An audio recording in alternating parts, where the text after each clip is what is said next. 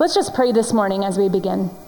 And God, we do thank you for your word, and we pray this morning that the reality of the Christmas story would just meet us in a new way. We trust the message that you have come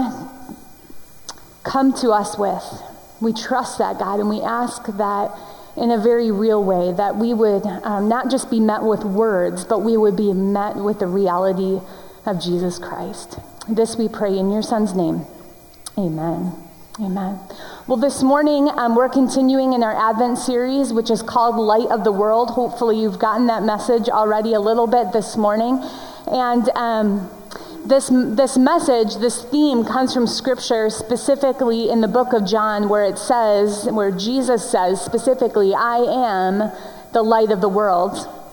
Whoever follows me will never walk in darkness, but will have the light of life. Jesus came to this world as the light, as the one who would illuminate the darkness. And Jesus came as the light because he knew the world would need it. He knew that his people were living in darkness and they were going to need some light. So this morning, what I want you to know, friends, right off the bat, is that whatever trouble you're facing this morning, it's not a surprise to God. Whatever brokenness this morning might be just ripping you apart on the inside is not too big for God. Whatever weight you're carrying is not too heavy for God, because before you were even born, before your name was even given to you, before your problems were your problems and your heartache had a name, your God loved you so much. And not you as in some big group blob that God looks at as one mass of people, but individual and only you. He looked at you. He looked on you with eyes of love and compassion. And he said, this whole living life on earth as a human thing is going to be hard. And they're going to need some guidance. They're going to need some hope. They're going to need some joy that is reflective of the kingdom that I am coming to bring.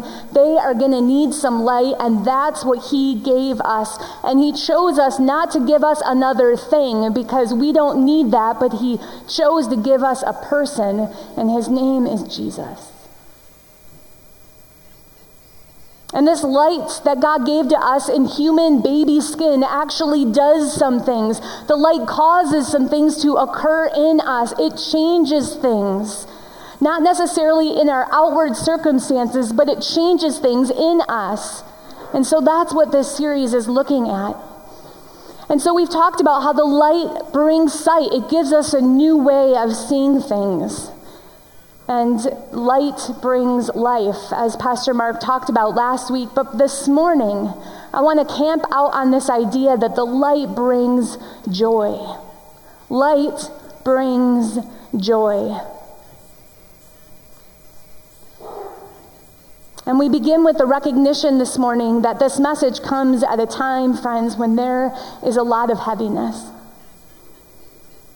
You don't need to look too far to begin to feel a sense of disappointment, to feel a sense of loss, to look at the world and just feel a sense of sadness.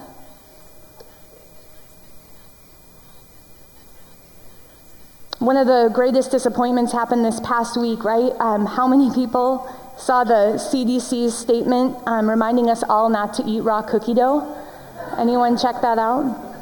I know, the CDC, it said that this warning, right? They gave this warning, really helpful for all of us at this time of year. Warning against eating raw cookie dough, and it included in their statement, however delicious it might be, right? They knew we'd be tempted. It included a warning for kids to not play with raw dough, including using it in crafts. I don't know what crafts use raw cookie dough, but if they do, I'm in. I might be doing the wrong crafts. And so I began this week praying for you. And many times I kind of sit in the back of the sanctuary and I allow God to bring to mind the names and the families of people as I prepare this message. Because I want to be reminded that the goal isn't just good content, but it's actually about God meeting with his people. And so I prayed for you, and honestly, some of the storylines that I prayed over this morning that are going on in our congregation are difficult, to say the least. And I was praying for individual names and groups of people in our church, and it was like this heaviness just continued to build up in my chest. You ever feel that way? And then this voice crept into my mind that said, and you're going to try to preach on joy? Like, good luck with that. But in that moment, with those voices of doubt in my head that we all have, by the way, I was reminded that this is exactly when we need to remind ourselves again of what is true. That the Christmas story is still true in our lives, that we have been given good news that will cause great joy.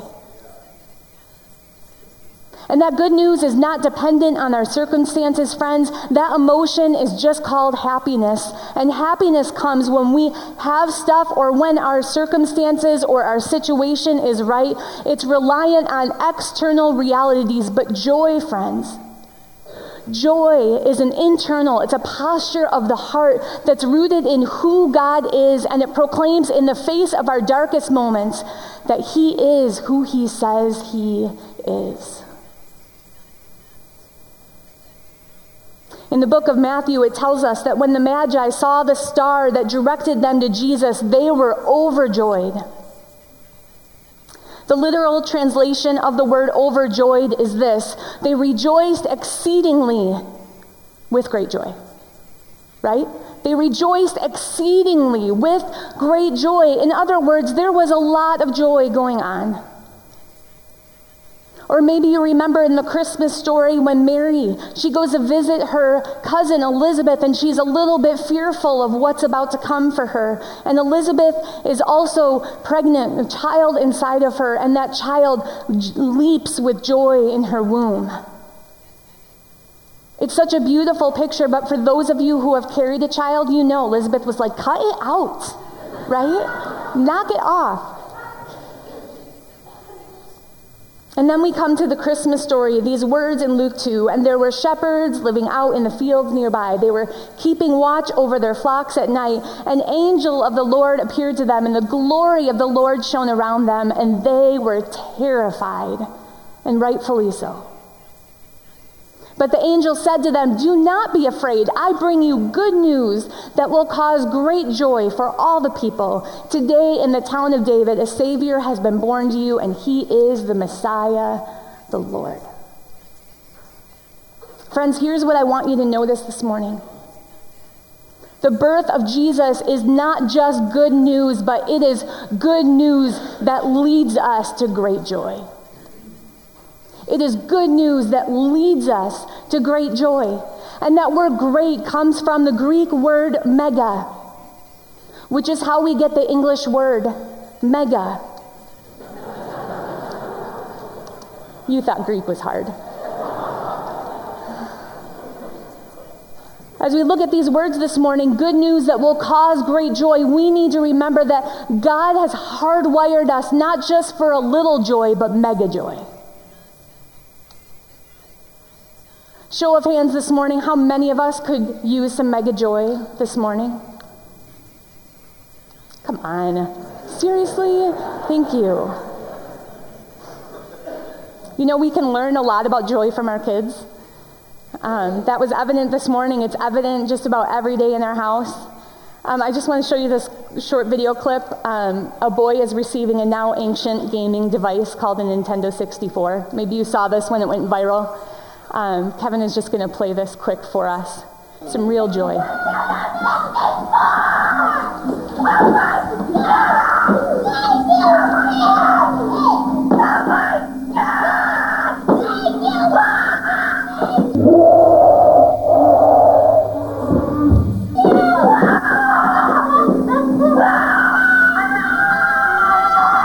I think they're excited.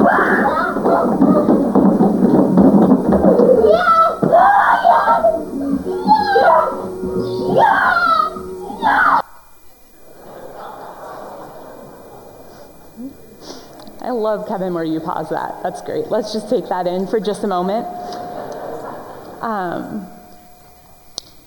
My kids will not be receiving a gaming device on Christmas. Don't tell them. Do you know that kids laugh about 400 times a day? And then I read the research. It says adults laugh about 25 times a day. What happened to us? I read that statistic and I went, man, 25? That's like a lot. Which shows you, like, I just have some work to do in this area, right? But I love this video because it's the raw, like, unfiltered celebration of these moments. It's obviously fueled by, like, too much sugar and too little sleep, but it's just so raw. This delight over this unexpected gift is beautiful. And here's the thing. This boy didn't need coaching about how to show his joy. He wasn't coached or trained on how to express his delight. No one took him outside and said, hey, before you open the gift, here's the deal. Here's what you need to do. It's almost like the human soul has been hardwired to experience and express joy. And here's the thing. It has. It has.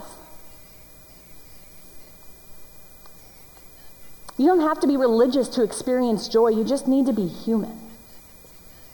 The struggle that we have is not our desire to experience joy. It's the path that we choose to get there and how far some of us feel from it. Because today, some of us are experiencing not mega joy, but we're experiencing mega heartache or mega worry or mega stress.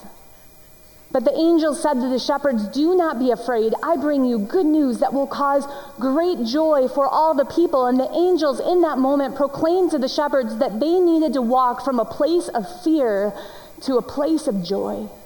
And friends, we still need to walk that path today. And so the first thing I just want you to know this morning is that joy is possible. I want you to know that joy is possible. And this morning, maybe that sounds obvious to you, but sometimes I think it's easier to accept the fact that depression is possible, or poverty is possible, or divorce is possible. And if we believe those things are possible, we also need to ask ourselves if we believe that joy is possible. And just because we see the heartache of things like poverty and depression in our world, it begins to seem like joy is more just like wishful thinking than actual reality. And I think far too many of us have just given up on joy. We've reserved joy as something that's like just for kids. Or it's something like Christmas morning that we experience with a new gift in hand. And we've just kind of given up on living with the joy that's with us each and every day of our lives. Maybe you're someone who thinks you just have too many strikes against you to be able to experience the kind of joy that's available in Jesus. Maybe you think you haven't learned enough or have been to enough Bible studies to have joy figured out in your head. Maybe you've felt hurt so many times that you don't even think if joy can be found again. Maybe you've searched and tried so many of the temporary pleasures in life that life has to offer, and you haven't found joy, but you've only found resentment and anger and pain. And while joy seems fading or even fictitious for so many of us, here's the thing. God is the most joyful being in all of history.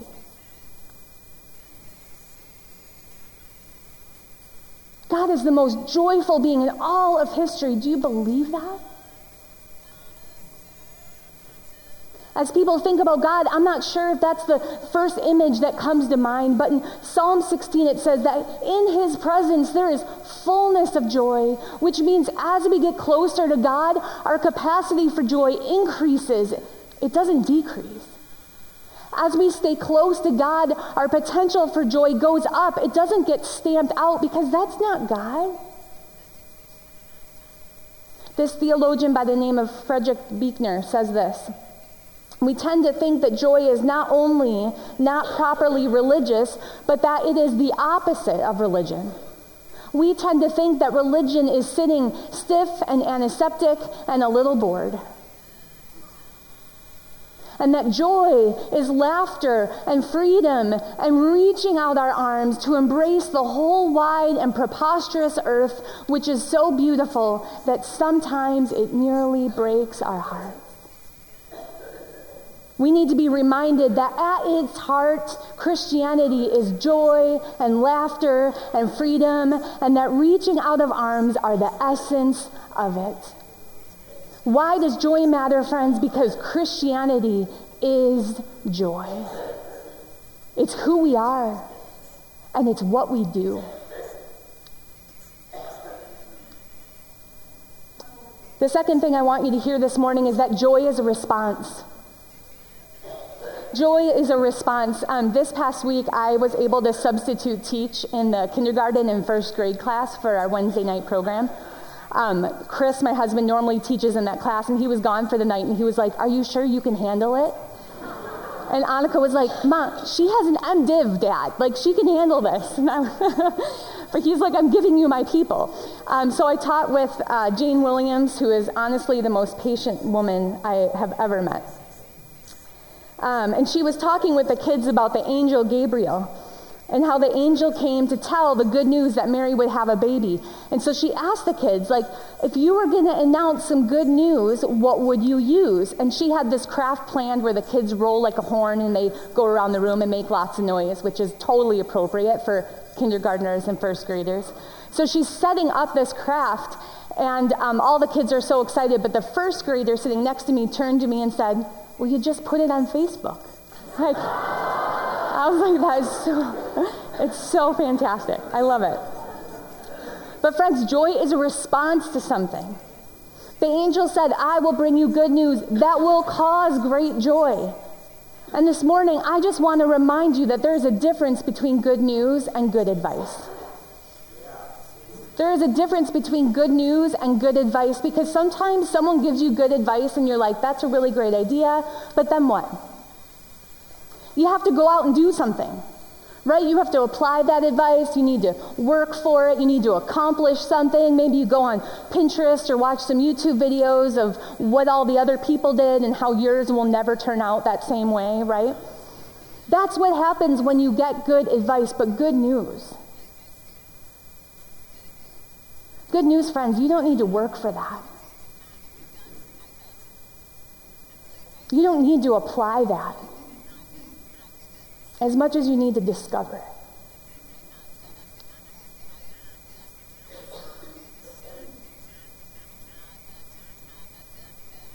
Maybe you just need to be reminded this morning that it's the good news that is the source of your joy. Joy is a response to the good news that we know and have experienced in our lives. It is a byproduct of a God who is the most joyful person in all the universe. So as we spend time with him, as we stay connected with him, we can experience joy. And some of us need to ask ourselves this morning, what happened to my joy? What happened to my joy? I normally love the Christmas season. I love the lights, I love the decorating, I love the traditions, and I often approach the Christmas season like a series of tasks. Get the tree, check. Like, get the cookies made, check. Get the house decorated, check. Make another batch of cookies because you ate the first ones, check. Buy the Christmas gifts, check. But as we approach the season of the year, I just was not feeling it. And it was time to get everything out, and I went down to our basement and I was looking at the Rubbermaid bins of all the Christmas decorations, and I was just like, I just can't. And not even that, but I just didn't even want to. I didn't even want to. And in that moment, I realized it wasn't even about the decorations. It wasn't about the to-do list. It wasn't even about Christmas, but I needed to check my heart. So last Friday, I was invited by a friend who's also a fellow pastor. Some of you know him from Good Shepherd, Hollis Kim. He said, "Colleen, I need you to come to this retreat." And then I was like, it's Advent, there's a lot going on. He's like, "No, I need you to come to this retreat." I was like, okay, here we go. So it was a bunch of fellow pastors at this spiritual retreat, and we sat there this one morning, Friday morning, in a circle, all kind of weary and wondering what the day had for us, when the words of that hymn, "Turn Your Eyes Upon Jesus," came to mind. And the words go like this: "Turn your eyes upon Jesus. Look full in his wonderful face, and the things of earth will grow strangely dim in the light of his glory and grace." And then the very first verse says, "O soul, are you weary and troubled? No light in the darkness you see? There's light for a look at the Savior, and life more abundant and free." These words became the song of my heart throughout the day. And as I sat with my Bible open, as I ate lunch, as I walked the paths around this building we had gathered in those moments with God, I found my joy. And then in another moment that happened that was just like God, last week I was here at church in the lobby last Sunday. I was getting ready for a class I was leading when these words came soaring out of the sanctuary. "Turn your eyes upon Jesus. Look full in his wonderful face." And through your song, through your worship, through these words that you sang last week, I was reminded of the joy I had found just the previous Friday. And then in another moment this morning, I didn't know we had planned to sing that again. Just like God, friends. It doesn't take a spiritual retreat to reconnect with the good news. It doesn't take waiting until all the conditions in your life are perfect to spend time with God. Trust me, don't wait for a quiet house and a calm moment, because it's not always available. But friends, it does take effort. It does take effort, and it does take intentionality to grab your Bible, to journal, to pray and just talk with God like you're having a good old conversation, to get quiet and just listen to what he might be saying. Some of us need to get around people even when we don't feel like it, because God calls us to live life together. Some of us need to lament, and we just need to pour our hearts out before God. Some of us need to find places to serve, and there are plenty of opportunities. These things provide not only connection to God, but they are the very pathway through which joy is found. Which leads me to one last thing. Chase joy. Chase joy. I was going to use the word cultivate joy, and that wasn't speaking to my heart, but I heard an author and speaker, Annie F. Downs, use this phrase, chase joy, and I was like, that is it. That is what we need to do. We need to chase after joy, because the reality is joy often doesn't just happen to us, right? A lot of times we need to get after it. We need to choose to notice it. Again, Frederick Buechner says this: joy is a mystery because it can happen anywhere, anytime, even under the most unpromising circumstances, even in the midst of suffering, with tears in its eyes, even nailed to a tree.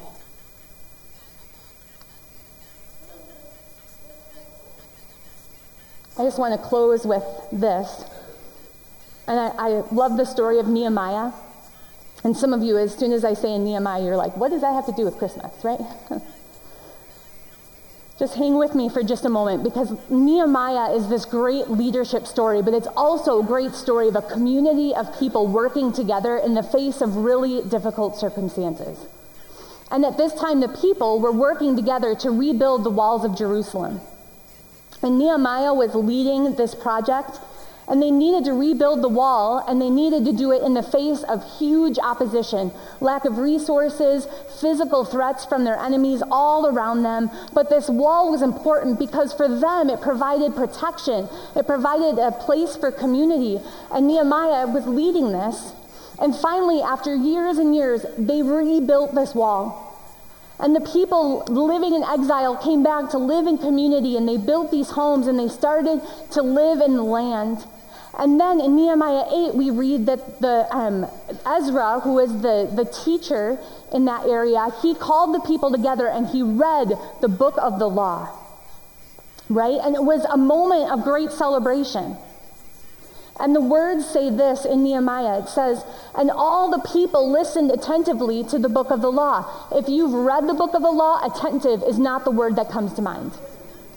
Right?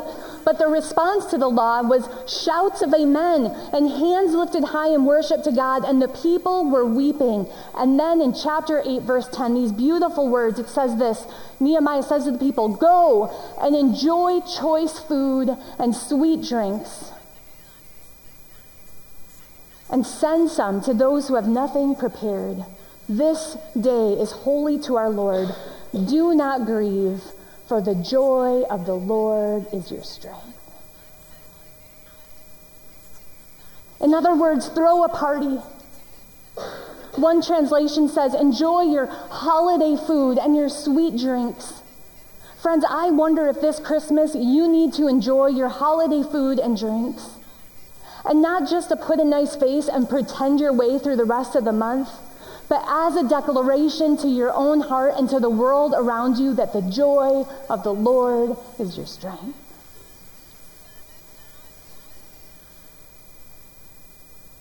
I wonder if this season maybe you don't have a party to go to. Maybe you're wondering what your holiday table will look like. And maybe you need to throw a party. If you need some friends, let me know. I'll loan you some of mine. I've got plenty of people that need a table to join. I want to remind you, we don't throw parties when the circumstances are perfect. When we have Pinterest-worthy food and our house is clean, we celebrate because the joy of the Lord is our strength.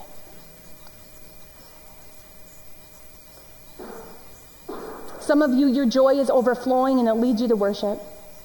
Others of you, your joy leads you to serve. Nehemiah said, get your food and your drink, but share with those who have nothing prepared. And you need to do that this season because the joy of the Lord is your strength. When we celebrate, we chase joy. When we worship together, we chase joy. And when we serve others, we chase joy.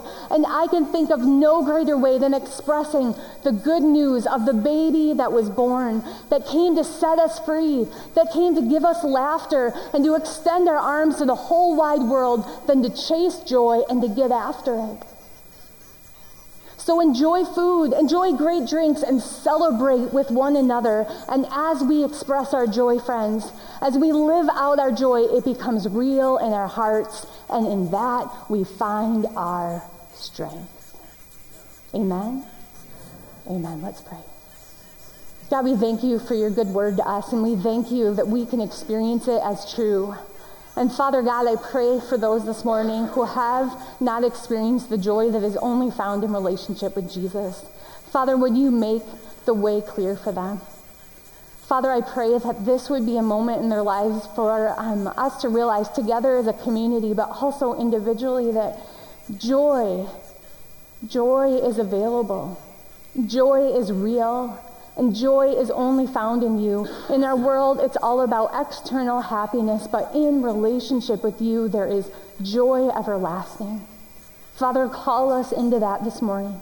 Invite us into your presence and allow our lives to be reflective of the one who is joy. We love you, God. Thank you for this hope. In your name we pray. Amen.